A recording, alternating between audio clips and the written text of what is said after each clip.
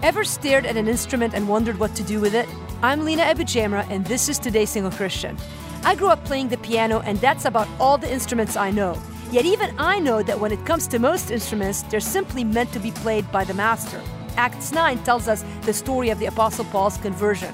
At one point, Jesus speaks to Ananias about Paul and says, "Go, for he is a chosen instrument of mine to carry my name before the Gentiles."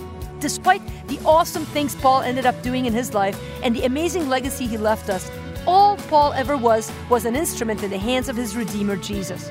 Where Jesus said go, Paul went, and what Jesus told Paul to say, Paul said. Paul understood that when it comes to being an instrument, we don't make the calls. We simply let the master musician make music out of our lives. Are you yielded to God, an instrument in his hands, willing to do what he wants? If not, why not? For more, check out todayssinglechristtian.com.